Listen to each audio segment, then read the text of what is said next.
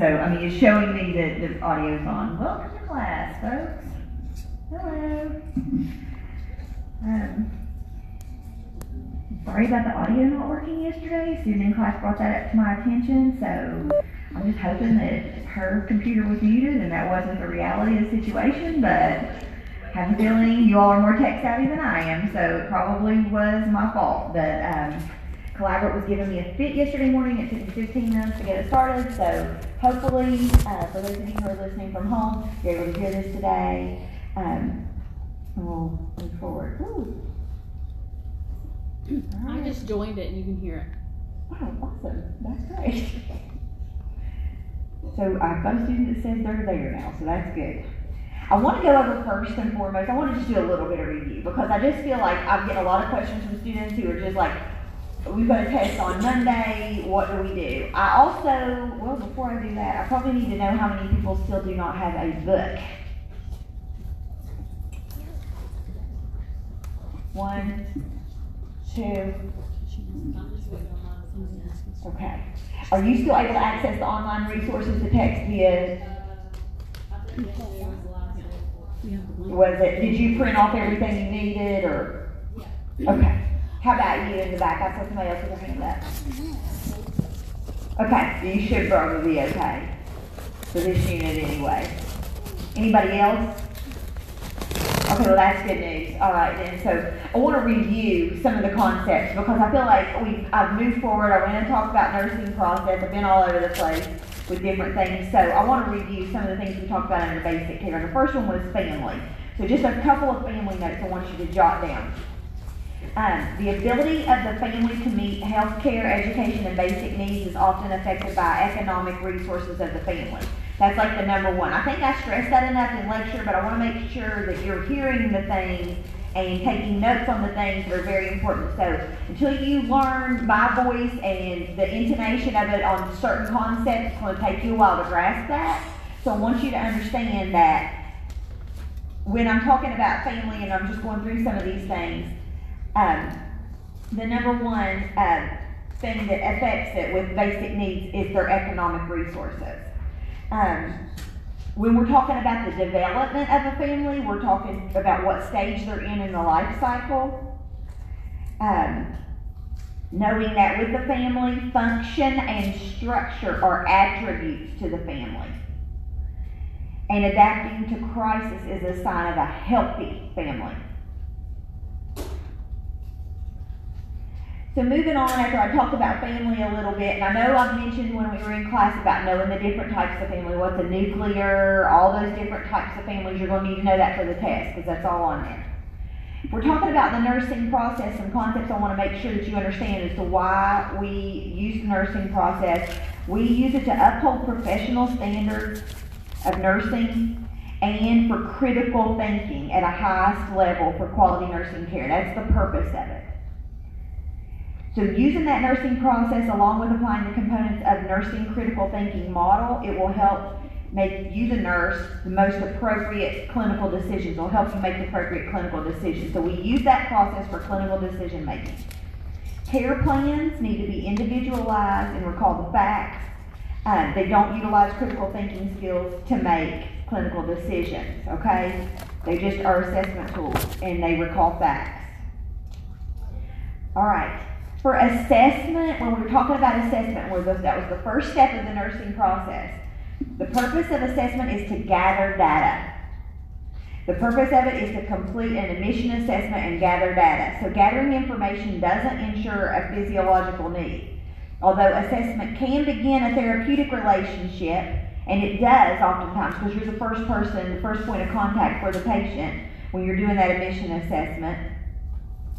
It's not the primary purpose of an assessment, okay? So the purpose of an assessment is to gather data, okay? But that is where you begin a relationship, but the purpose of it is to gather data.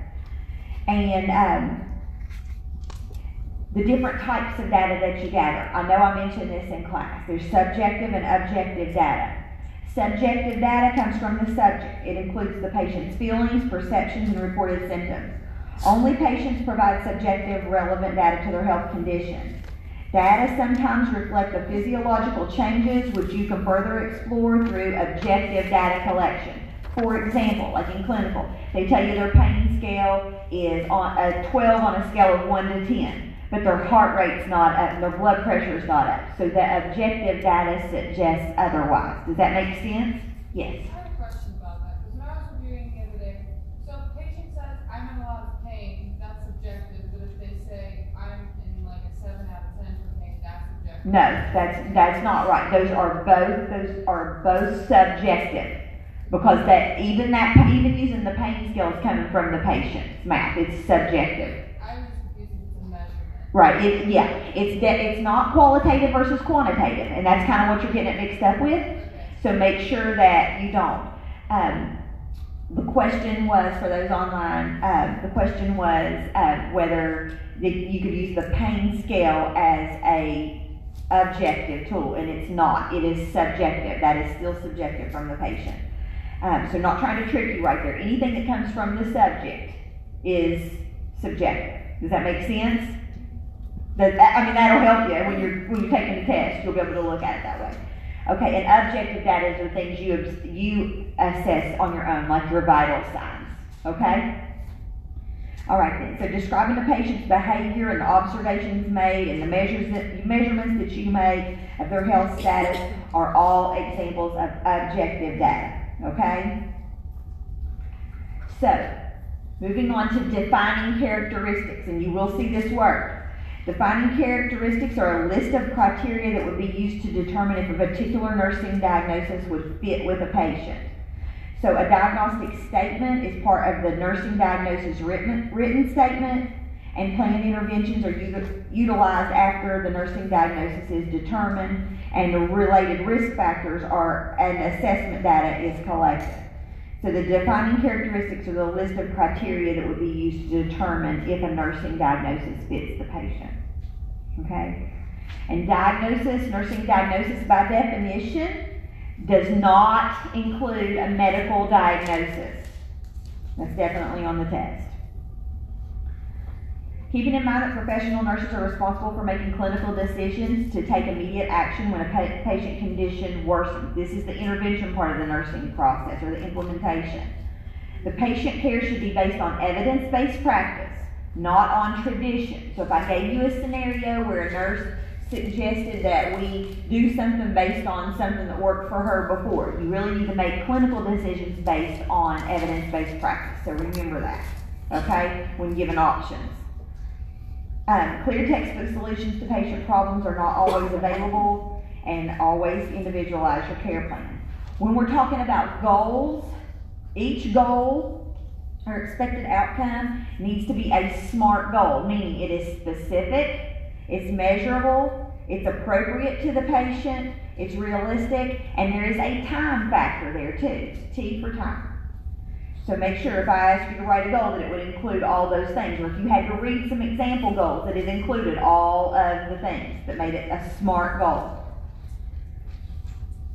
For the intervention phase of the nursing process, a nurse does not have the authority to give a medication without a physician's order. Okay? I think I talked about this in clinical. When I was going over in clinical lab, I was going over some of these things as far as evaluation of the nursing process. Or not evaluation, intervention of the nursing process. When we talked about that, we talked about those being dependent interventions or collaborative or interdependent interventions. So a dependent intervention would be the administration of a medication, because it depends on if you have an order whether you can give that medication or not. That's dependent. An interdependent intervention involves therapies that require combined knowledge, skill, and expertise from multiple healthcare professionals. I like to think of the interdependent interventions as the ones that are like your physical therapy, your occupational therapy, and those types of things as examples for that. Lastly, an independent intervention does not require an order or collaboration with other professionals. Okay? So keep that in mind. Those are interventions that the nurse can do on their own without an order. Okay. And then the evaluation part of the nursing process, the purpose of evaluation is to determine the effectiveness of nursing care. Remember, this is what I like to call evaluation or reassessment. It's kind of where the circle starts again. And during evaluation, you do not simply determine whether nursing interventions were completed. It's not a matter of, yes, I gave oxygen to the patient, or yes, I fed the patient, or yes, I gave the patient a pain medication. It's the effectiveness of it. How did they do when they ate? How did they do with that medication? Did their pain decrease from what it was this pain scale when I walked in the room before I administered medication, and here's what it is after? Does that make sense? So that's how you evaluate. It's not a simple, yes, I gave a Tylenol, or no, I did not. Does that make sense? All right, because you're evaluating it. All right, and then lastly, documentation. You want to, how do you correct an error on documentation? You would draw a line through that error and initial it. That's the only acceptable way when you're writing nurses' notes to correct it. I know on all your old hospitals, you're going to be doing computerized charting. And that never, once you put it into the computer, it never disappears. And on the computer, it may or may not, depending on the system you're in, show a line through it, okay? You can change and update things in the computer. So how it looks on the computer screen, I do not know. Depending on your facility, it may be different. But I have to teach you the way to write nurses' notes and document properly the right way with a written black ink pen, because these computer systems go down and crash all the time, and we still have to be able to chart. So I have to make sure I'm teaching you that the right way. So although you won't use it very much, that question doesn't seem very current. You still have to know how to do it in the event that we don't have a computer. Also, it's very important to know that when you're documenting, I'm sure you will talk about this in the skills lab, but whiteout is to never be used on a chart. And placing your initials at the top of a page is incorrect, and any eraser marks are never allowed on a legal document. So no matter what you do, you never can do it in pencil. Okay, so remember those things. I want to touch on HIPAA for just a second, because that's one thing that we talked about in clinical labs, student handbook, different places in the last couple weeks. The patient has a right to make decisions about their plan of care. It's included in their Bill of Rights. I'm going to discuss that later on today, so keep that in mind. Also review those patient rights before the test as well. There'll be a few questions on that. It's important to note that immediate documentation of information as it's collected from a patient will increase the accuracy and decrease unnecessary duplication of charting. A good system will require frequent and random changes in your personal passwords and prevent unauthorized persons from tampering with records. It's essential that you don't store your computer password with anyone under any circumstance. You destroy or shred anything that's printed when the information is no longer needed. Taking nursing notes home is a violation of the HIPAA Act. Only those who are involved in the patient's care need to know about that patient information, so patient information is not left out in the open for unauthorized persons to read. When you are a student in the clinical setting, confidentiality and compliance with HIPAA are part of professional practice. So reading the progress notes of an assigned patient's record and giving a change of shift report to an oncoming nurse about the patient are behaviors that follow HIPAA. Those are okay to do. That is totally appropriate. So you need to just know the difference in examples. If I gave you examples on the test of what was appropriate versus inappropriate. So you're allowed to read a chart, and you're allowed to report off a change of shift report. So to protect patient confidentiality, ensure that written materials used in your student clinical practice don't include patient identifiers, ever. So make sure you're not carrying anything home. Nothing with a room number, date of birth, or demographic information. Remember, I told you even on your care plan, just use the last two numbers of their room number. That way it keeps it vague. Never print material from an electronic health record for personal use. So don't print lab data, even if the nurses offer to do it for you and make your life easier. It'll get you in trouble. You can't do it. And when you are outside of the hospital, you do not discuss patient's examination, observation, conversation, diagnosis, or treatment with other patients or staff not involved in the patient's care. Another note I want to add is to make sure that you remember that your identification is up above your waist when you're in the hospital at all times, okay? Above the waist, where up above the waist the patients can see it. All right, those were just a few things I jotted down that I wanted to make sure that you all remembered for the exam.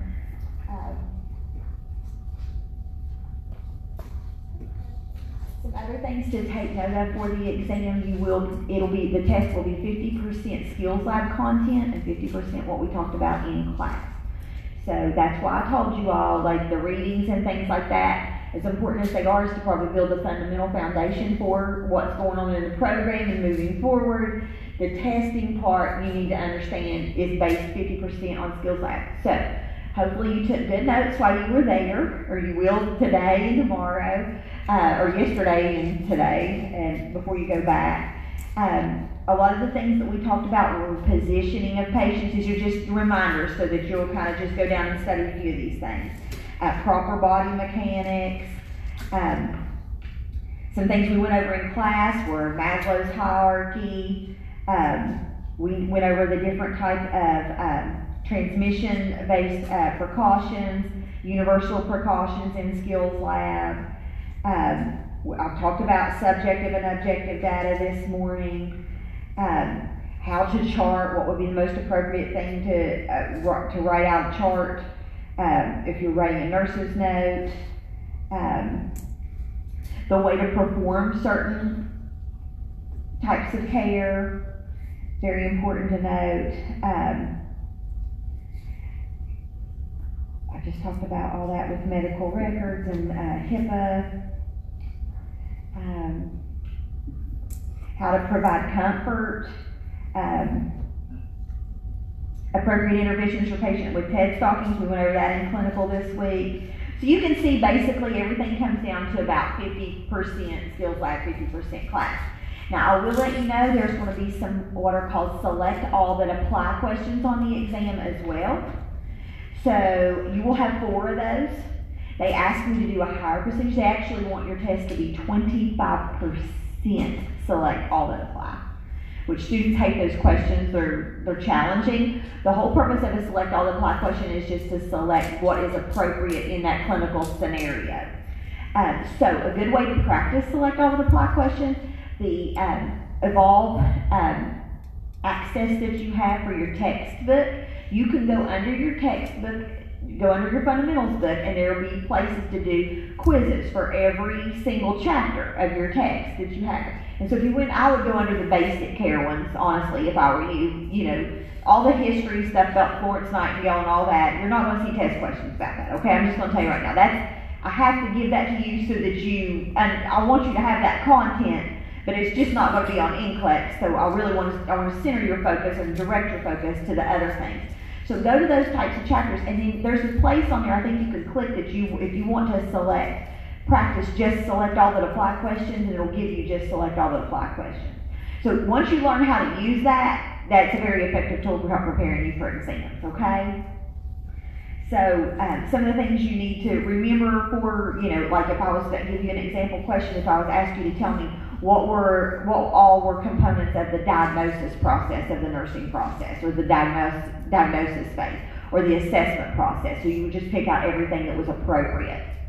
Does that make sense? So you would have to pick the things that were appropriate. Now remember, when you're taking the select all that apply question, it can be all, but it's always more than one, okay? And it can be all. All right. So you want to know the different types of nursing diagnoses. You want to know all the different types. So we know the different types of nursing diagnoses are your actual, your risk for, and then your health promotion, right? When we're getting ready for the nursing process. So right there are your different types of nursing diagnoses. If I ask you to give me different types of, if you fall into the assessment category, give me the proper examples. Whatever example here is listed on this multiple choice, give me an example of what would be appropriate for an assessment. Okay, or give me, if I gave you a diagnosis question on that, and pick which of these are all appropriate nursing diagnoses. Okay, so just be able to go through that and identify what all is appropriate. Select all that apply. Okay. All right. So I'm glad I did that. It made me feel better. I wanted to kind of give a little synopsis of what the test was going to look like. Now you've got a better picture. The whole rest of the test is multiple choice. Okay, there's 40 total questions, and 4 questions are select all that apply. Okay? All right. And I try to stick to that method most of this semester, but you're going to have to do different things on the multiple choice, like ordering and different things like that. So be prepared for that throughout this semester, because nursing tests are just a little different than what you're used to, so I want you to be prepared for it. The best way to do that is use those evolved resources and take example questions. Okay. Now I want to move on to the patient's Bill of Rights. So let me go to that, because that's what we want to talk about today. Let me share that.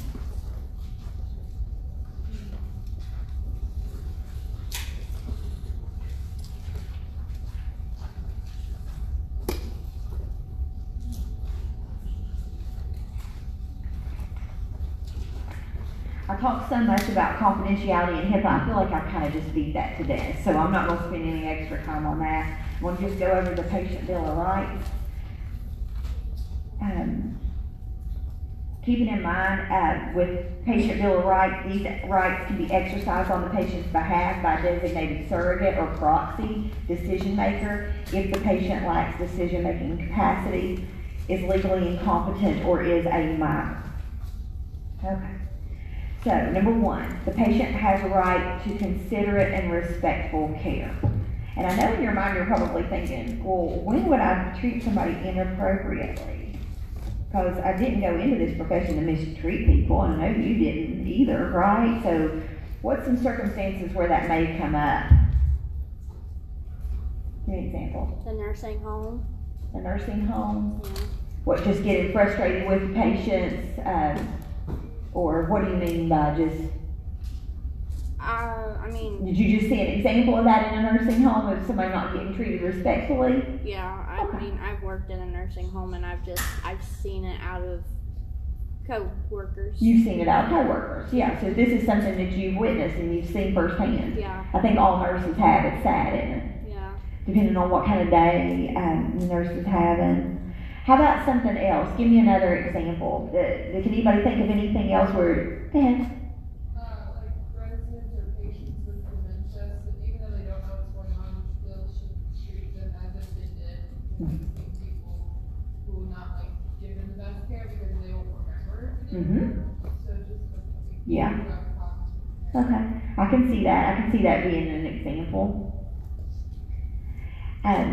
Did you all realize that you were going to have to take care of, in the hospital, prisons will have to bring people to the hospital at times, right? How do you feel about taking care of somebody who may have done such a heinous crime or done something bad? Would you treat them the same as you would any other patient? You have to. That's right, it's not our place to judge what they do. But inside your value, you think, what if I was to tell you, what if you were given a patient who was a known pedophile, multiple counts and convictions on something like that? It kind of makes things just a little bit harder, right? It just, even when you know better, you know to do better. What about somebody, you get, let's say you got a drug dealer who was involved in a drive-by shooting or something like that killed a kid, or hit a kid on a bike and killed him. Because you get the full scenario at the hospital, you get the whole background story.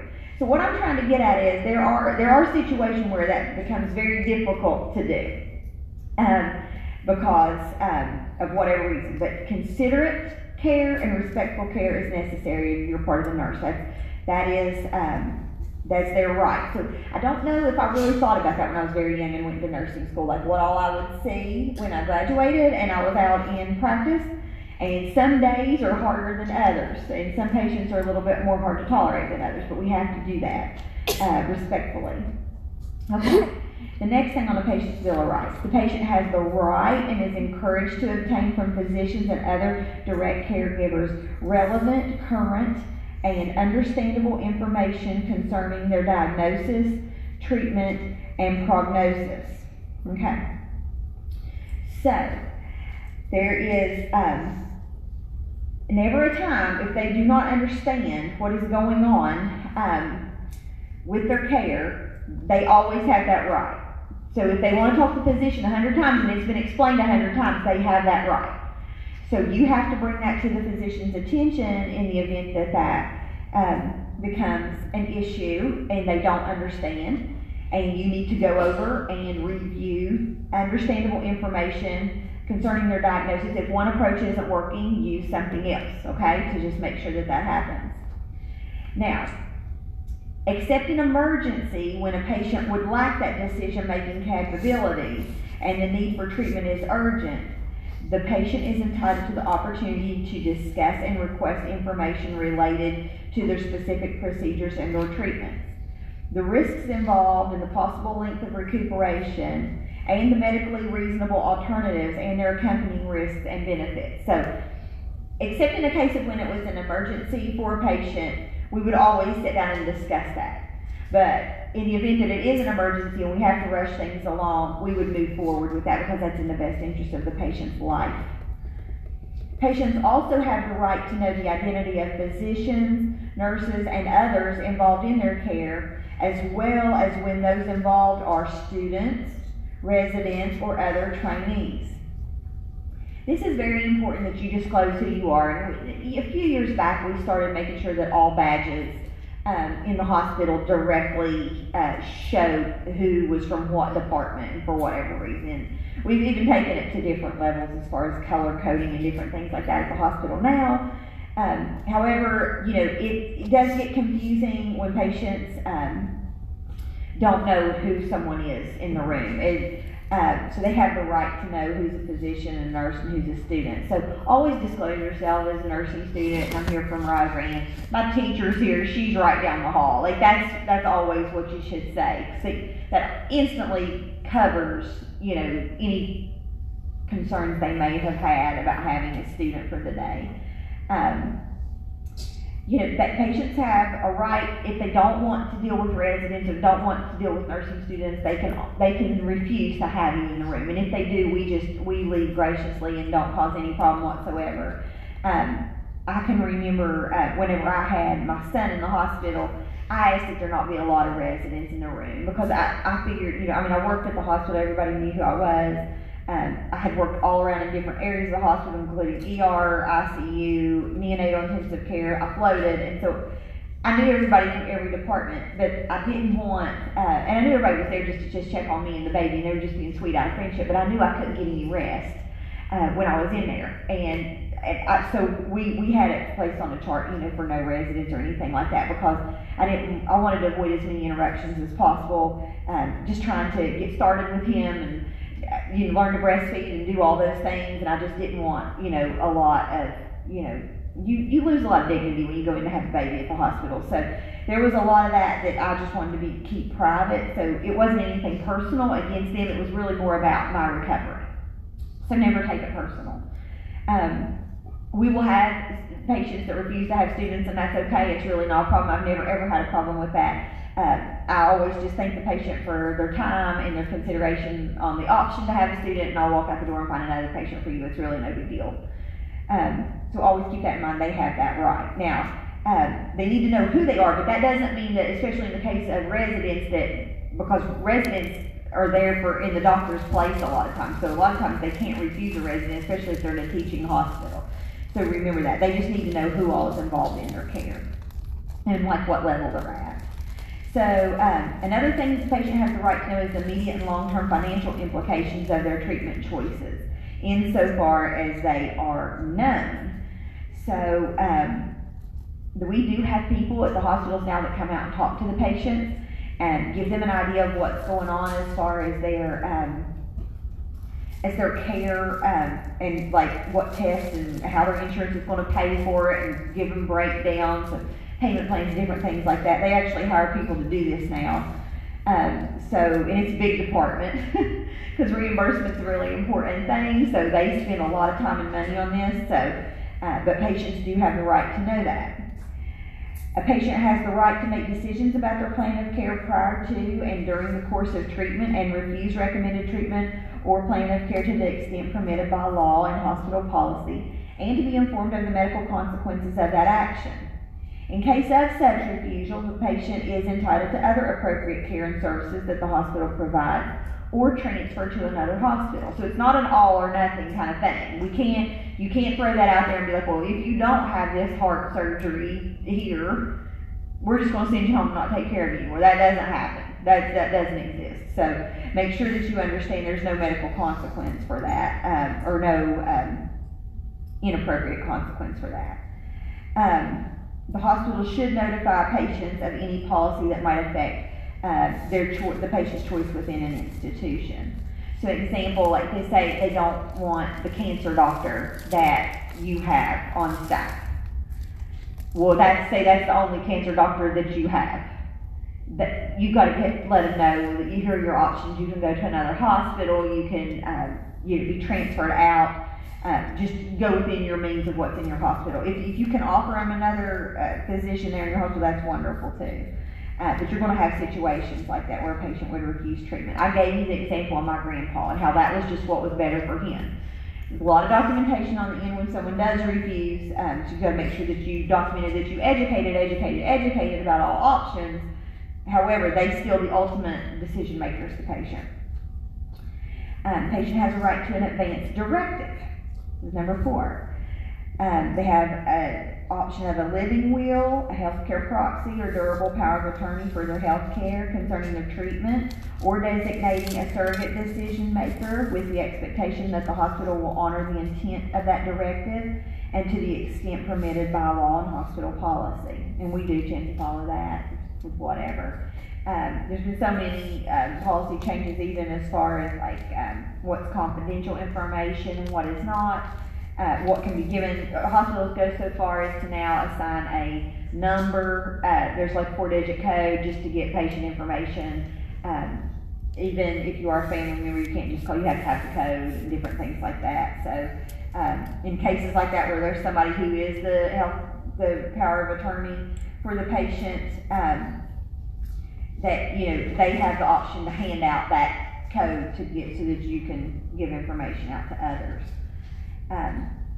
But if they want a living will written or advance directives written while they're at the hospital, we have social workers on staff that do that while they're there as well. So that can be taken care of. Healthcare institutions must advise patients of their rights under state law and hospital policy to make informed medical choices. Ask if the patient has an advance directive when they're admitted and include that information in their records. If you don't see it right there on the chart, it's fine to ask your patient when you assess them. That's okay, it's appropriate. The patient has the right to timely information about hospital policy that may limit its ability to implement fully a legally valid advance directive.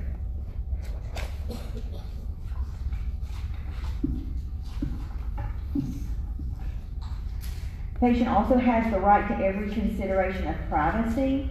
So case discussion, consultation, examination, and treatment should be conducted so as to protect each patient's privacy. One thing, I don't see so much problem with case discussion. I see a lot of that go on behind closed doors. Because they'll have unit meetings where they have social workers involved, physical therapy, the charge nurse, someone to represent the physician, and sometimes someone to represent the family to have a case discussion about a patient. They typically do that in a private room with doors closed. But sometimes I notice where we drop the ball on the right to privacy is with consultation, examination, and treatments to protect their privacy. And what I mean by that is, through infection control measures, we've taken down a lot of like the curtains in the rooms, just for infection control measures, and that used to be a privacy measure too. So it was kind of there for dual purpose. You see what I'm saying? So for privacy, we've gotten rid of that, and we've lost that privacy element.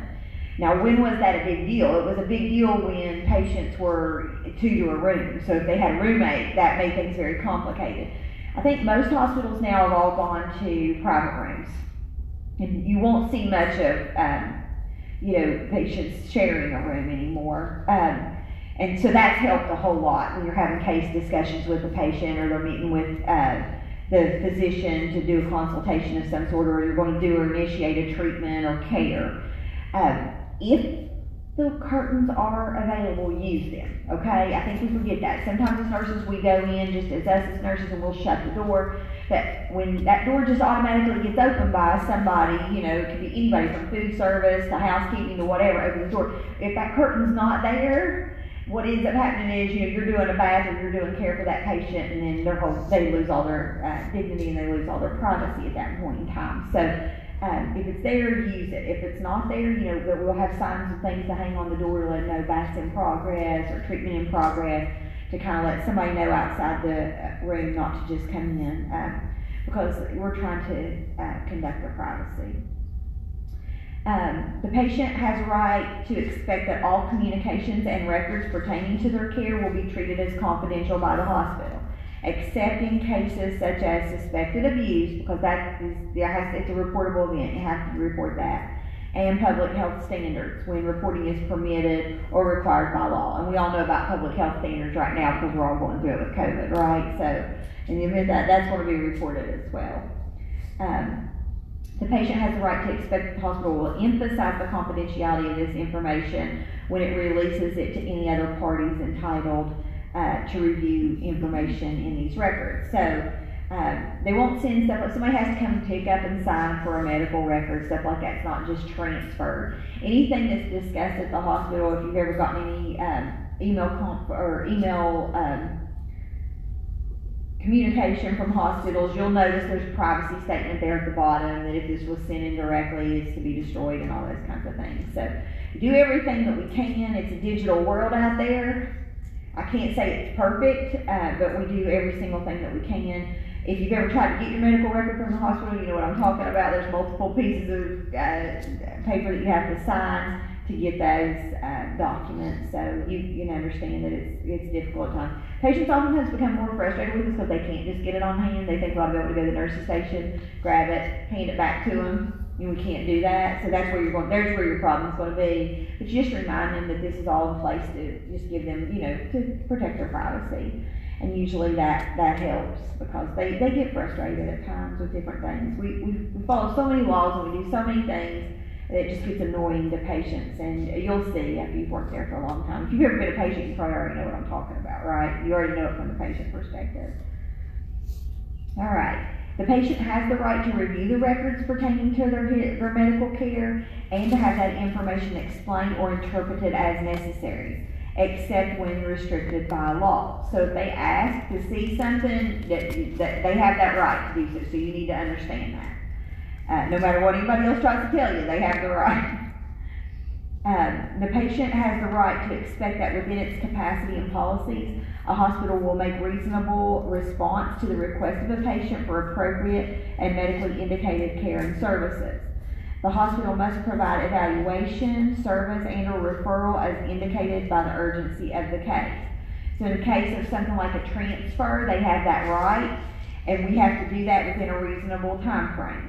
And so you'll notice now even the hospitals have hired a lot of people like a transfer nurse or a transfer coordinator and different things like that to make sure that in situations like that they're handled appropriately and at the indicated time frame. So when medically appropriate and legally permissible, or when a patient has so requested, a patient may be transferred to another facility. The institution to which the patient is to be transferred must first have accepted the patient for transfer. So that's one thing that's very important to make sure you communicate to the patient, because they have to accept them. And oftentimes that's hard to do, especially if it's a private hospital. They won't accept everybody, so it doesn't just happen in a blink of an eye or a snap of a finger because they want it to. So they need to understand that. The patient must also have the benefit of complete information and explanation concerning the need for, the risks of, the benefits of, and the alternatives to such a transfer. So in other words, if we put you on this ambulance and transfer you across town because you want to be at St. Mary's and you want your regular heart doctor, you need to understand if you would code and die on the way, it may not have been the smartest decision ever, but we're going to make you sign multiple papers that keep us out of legal trouble. Does that make sense? I mean, just to put it bluntly, that's basically what it comes down to. So they have the benefit of that, but they also need to know the risks involved. And I say this, you know, with as sweet as I can possibly say it, because patients, you know, they get in their head that, you know, the ambulance driver brought them here and they have a bad night in the ER and they didn't get transferred to a room in an appropriate enough amount of time. They start to get frustrated, so they just want out of your hospital. And maybe we've been taking excellent care of them, even though we had to give them a hall bed, and we've got them on a monitor, and we're doing all the right things, and that trip across town could kill them. You know what I mean? Like, I mean, I have been in the ambulance and transferred a patient when I thought they weren't going to make it. So I can honestly tell you, you know, when somebody's heart rate's dropping into the 30s and different things like that, that you have got to be careful. And I mean, they'll still will ask you to do that at times. So it's important to note, and the risk and benefit be explained. And sometimes they're not in a shape where they fully understand that. You know what I mean? And family still wants them transferred. So just remember that. Okay. But we do the best we can to make a reasonable response to that request. Patient has the right to ask and be informed of the existence of a business relationship among hospitals, educational institutions, and other healthcare providers or payers that may influence the patient's treatment and care. So we all know that everything in Huntington turned to Mountain Health recently, right? Everything, Cabell, I think Pleasant Valley's in on it too, aren't they? Isn't Pleasant Valley part of Mountain Health? If they're not, I felt like they were maybe going to be. St. Mary's, Cabell are all together. They're buying up hospitals left and right. So there is a business relationship that exists between those. It's important that you know, they have a right to be informed of that, and they usually are. There's so much like literature at the bedside that lets patients know that. But you know, obviously, if we have a cancer hospital, we want them to use our cancer hospital in our system. So that, you know, your first option to pick that is going to be to transfer a patient to one of your other systems that can meet their needs. Is that the best decision? I don't know. Maybe they still want Cleveland Clinic, or maybe they still want to go to Duke, or maybe they want to go to UK or Ohio State. So we don't have a business relationship with those institutions. And so that can be, you know, an area where they need to have some information. So they need to be informed that we have a business relationship here and we offer all these services here. It's still up to you where you want to go. Patient has a right to consent or decline to participate in proposed research studies or human experimentation affecting care and treatment or requiring direct patient involvement, and to have those studies fully explained prior to consent. Obviously, have any of y'all ever been part of a research study? I did it once. I got paid $300, so I was so excited. I was at the end of nursing school, and I was like, yes, I can really use this money. I still have no idea what in the world they injected into me. But I just was hoping that I was getting the placebo part of that. And took a chance and rolled the dice. I don't recommend it. I don't know. It could explain a lot of things that's going on. I mean, my hair used to have curl to it. Now it doesn't. It could be from that shot I took. I wonder about every single thing ever since that time that I did that. What the heck study was I in? I don't even really know. It was just probably some type of flu vaccine or something. I did it over at Marshall. But, you know, also you had to weigh the risk and the benefit, and guess what? Bills need to be paid. Like $300 helped the girl out. But you have a right to consent. You have to consent when you're part of a research study. So anytime that you have a patient that's going into something that's a proposed research, all that information has to be explained. There has to be consent signed. Patient who declines to participate in a research study or experimentation is entitled to the most effective care that the hospital can otherwise provide. So if they choose not to do that, we still provide appropriate care and no judgment. I mean, obviously. I think that goes without saying. That's just compassionate care, but just keeping in mind that if you are ever involved with anything from a nursing side, like if you're going to be the one who gives the injection to somebody who's part of a research study, make sure all the consents are signed, okay? Just to cover your own rear end, because you definitely don't want to do anything that would cause you a problem. All right, the patient has the right to reasonable continuity of care when appropriate and to be informed by physicians and other caregivers of available and realistic patient care options when hospital care is no longer available. Okay, so this was when I talked about like the transition. Where do they go when they leave? And reasonable continuity of care is like, where do they go to after that? And, the nursing home is not always the right appropriate thing. Hospice is not always the right appropriate thing, but also home is not always the appropriate thing. So reasonable continuity of care when appropriate. So we have to use realistic patient care options, and that's all based on the assessment, the data that you've gathered, the overall condition of the patient when they're discharged, different things like that. So we have people that come in and help with all this, because a discharge is not just like a discharge anymore. It's a transition, and so sometimes people require rehab services rather than nursing home services. Some require hospice services. Social workers will all come in and help with all that kind of stuff when it's no longer appropriate for them to be in the hospital. A lot of times patients will be surprised of what we discharge from the hospital. Even patients on ventilators are discharged to rehabilitation type facilities now. So if you don't have any background medically or know anything about that, that might be kind of a little shocking to you for all that equipment to be able to think, how in the world would they discharge somebody like this? They're in our ICU. And yes, they are, and they're receiving that kind of care because they can't be discharged to the floor with a ventilator. But sometimes people, if it's going to be a permanent type thing, they're going to be discharged to a rehab facility that takes ventilators. And that, Cardinal or something like that's the closest thing. I've seen people have to go all the way to Atlanta, Georgia, and different places for that type of care.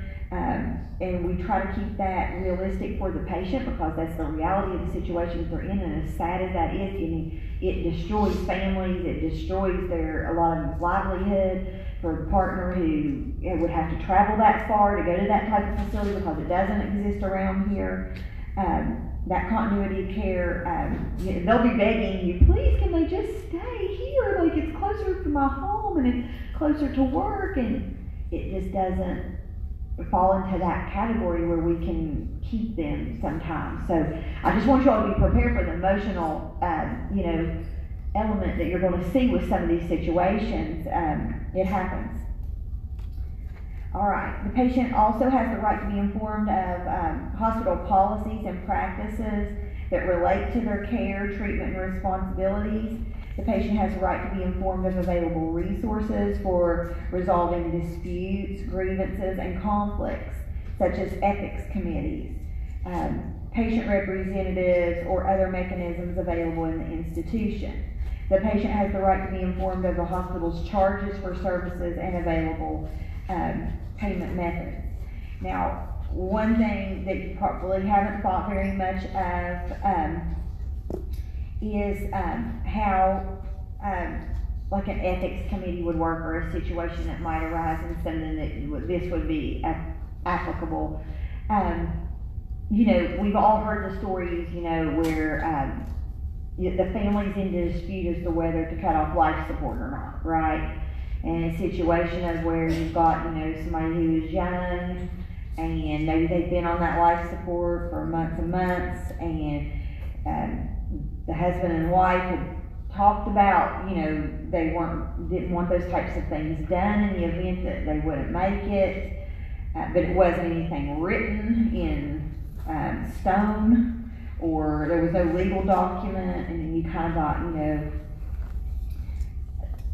let's just say it was a woman in that situation on a ventilator, and the husband is wanting to let her go, and you got her side of the family, like mother and father, who don't want that to happen, right? I mean, I'm giving you a soap opera scenario here, but the reality is this happens, right? I mean, we've had instances where an ethics committee has had to be called in. Does the ethics committee ultimately make that decision?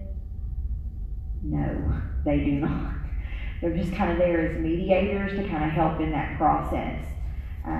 Judges, we let that fall on the legal, because from our point of view, we do not make those types of decisions. But we can try to help in any way to assist that.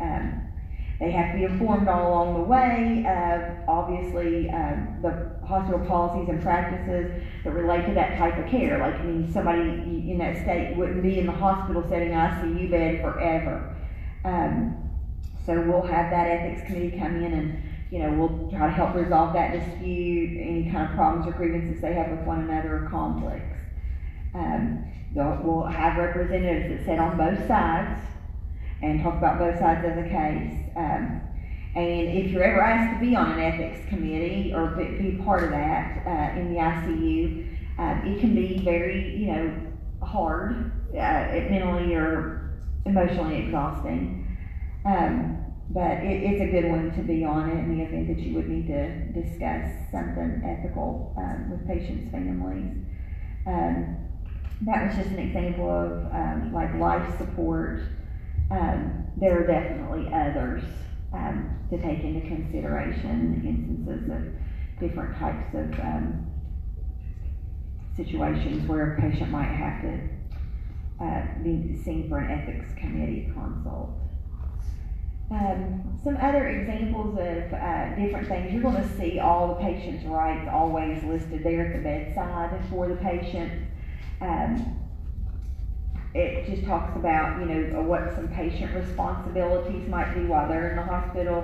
They have rights, but they also have some responsibilities.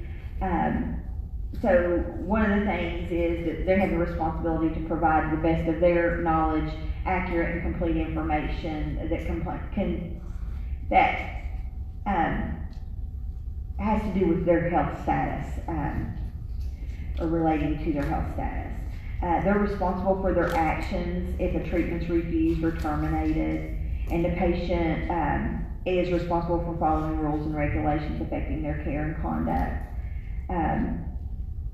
So a couple of the big things that their responsibility, they're not supposed to smoke in the rooms. I'll just throw one out there that's like, the most common.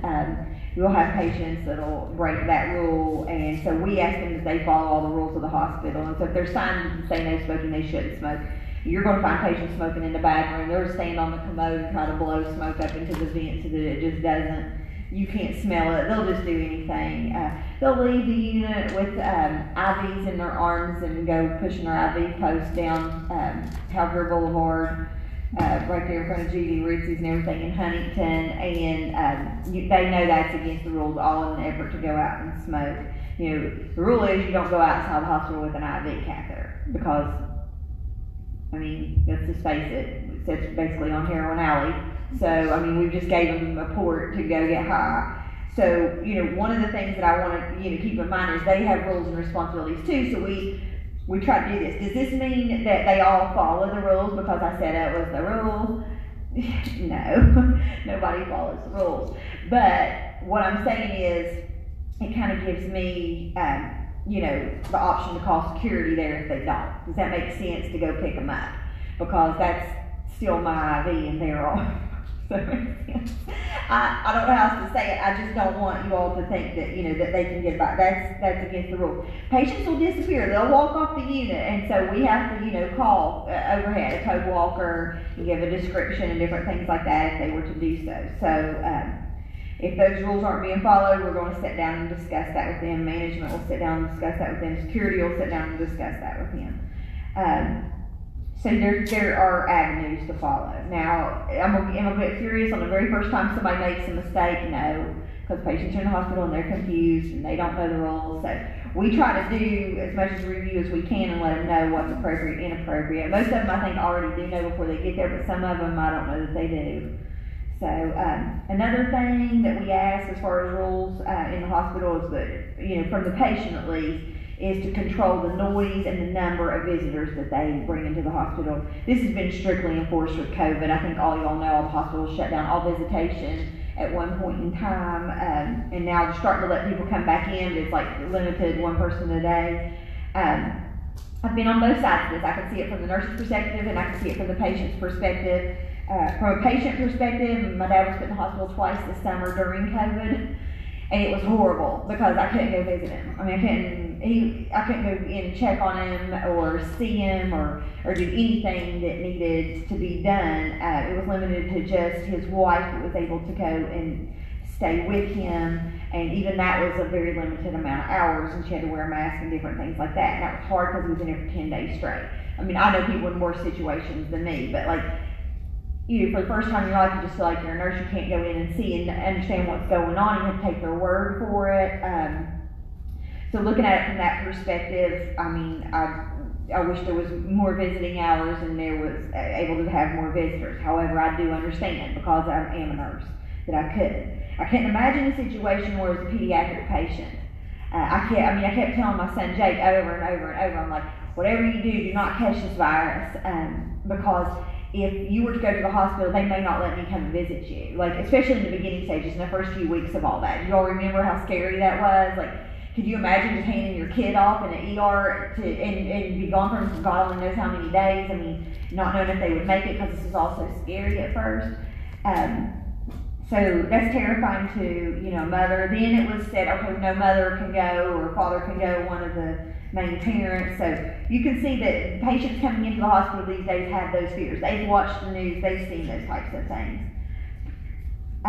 So moving on from visitation, because I don't want to beat that all day, but the other thing is respectful of the property of other persons in the hospital. So we do have thieves in the hospital. Thieves can be patients. They will take things. So we don't leave extra things laid in the room to tempt anybody to steal. It was mornings in the ER when I was stocking rooms, and I would literally count. There's just a couple of Neosporins in the drawer. That's fine. I don't want to put 10 or 20 in there, because patients will pilfer through the drawers and just start taking stuff. Heck fire, they take TVs out of the waiting room. Who am I kidding? I've seen them carry flat screen TVs out of the hospital on security cameras. There's nothing they won't steal. But we do tell them as a rule to respect the property of the hospital and property of other people that they're in the hospital with. But never, ever, ever, you always want to advise your patients to hide their valuables and send them home with a family member, because you wouldn't want that on property, because you don't want to tempt a thief. That's just the way it is. I've talked about smoking and how that's a rule, they're not allowed to smoke. And then assuring the hospital that if they do have an advance directive, that they will make that known to us. That's another rule. So from their standpoint, they have some rules to follow as well. Let's see, make sure I didn't miss anything. All right. Do y'all have any questions about patient rights? Yeah.